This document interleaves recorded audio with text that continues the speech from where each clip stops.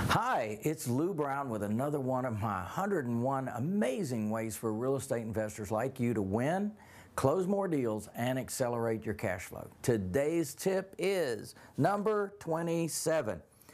Know all the items you can give up on before you proceed. Now, let me tell you why that's so important. Because as you're going through the home, there's going to be certain things that you're going to see. And if you are going to give up, for example, on repairs, then you want to know what the repairs are going to be.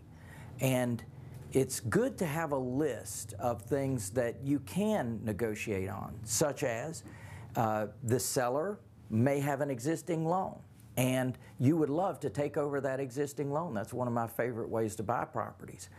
The seller may have equity, and they may be able to do seller financing when you present it to them, when you ask them. And by the way, never do that in the beginning. Always do that at the end.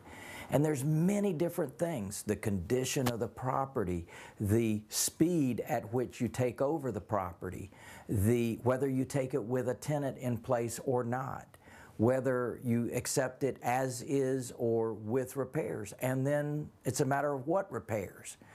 So there's many different things that can be negotiated. I want you to make a list, and in your mind, just know that each one of those has its own value. So if a seller asks you for something, then ask them for something. So there's always an offset. And so as it says, know what you can give up on. So I hope this has been beneficial to you. I hope you've enjoyed this. I hope you can use it, make some money with it.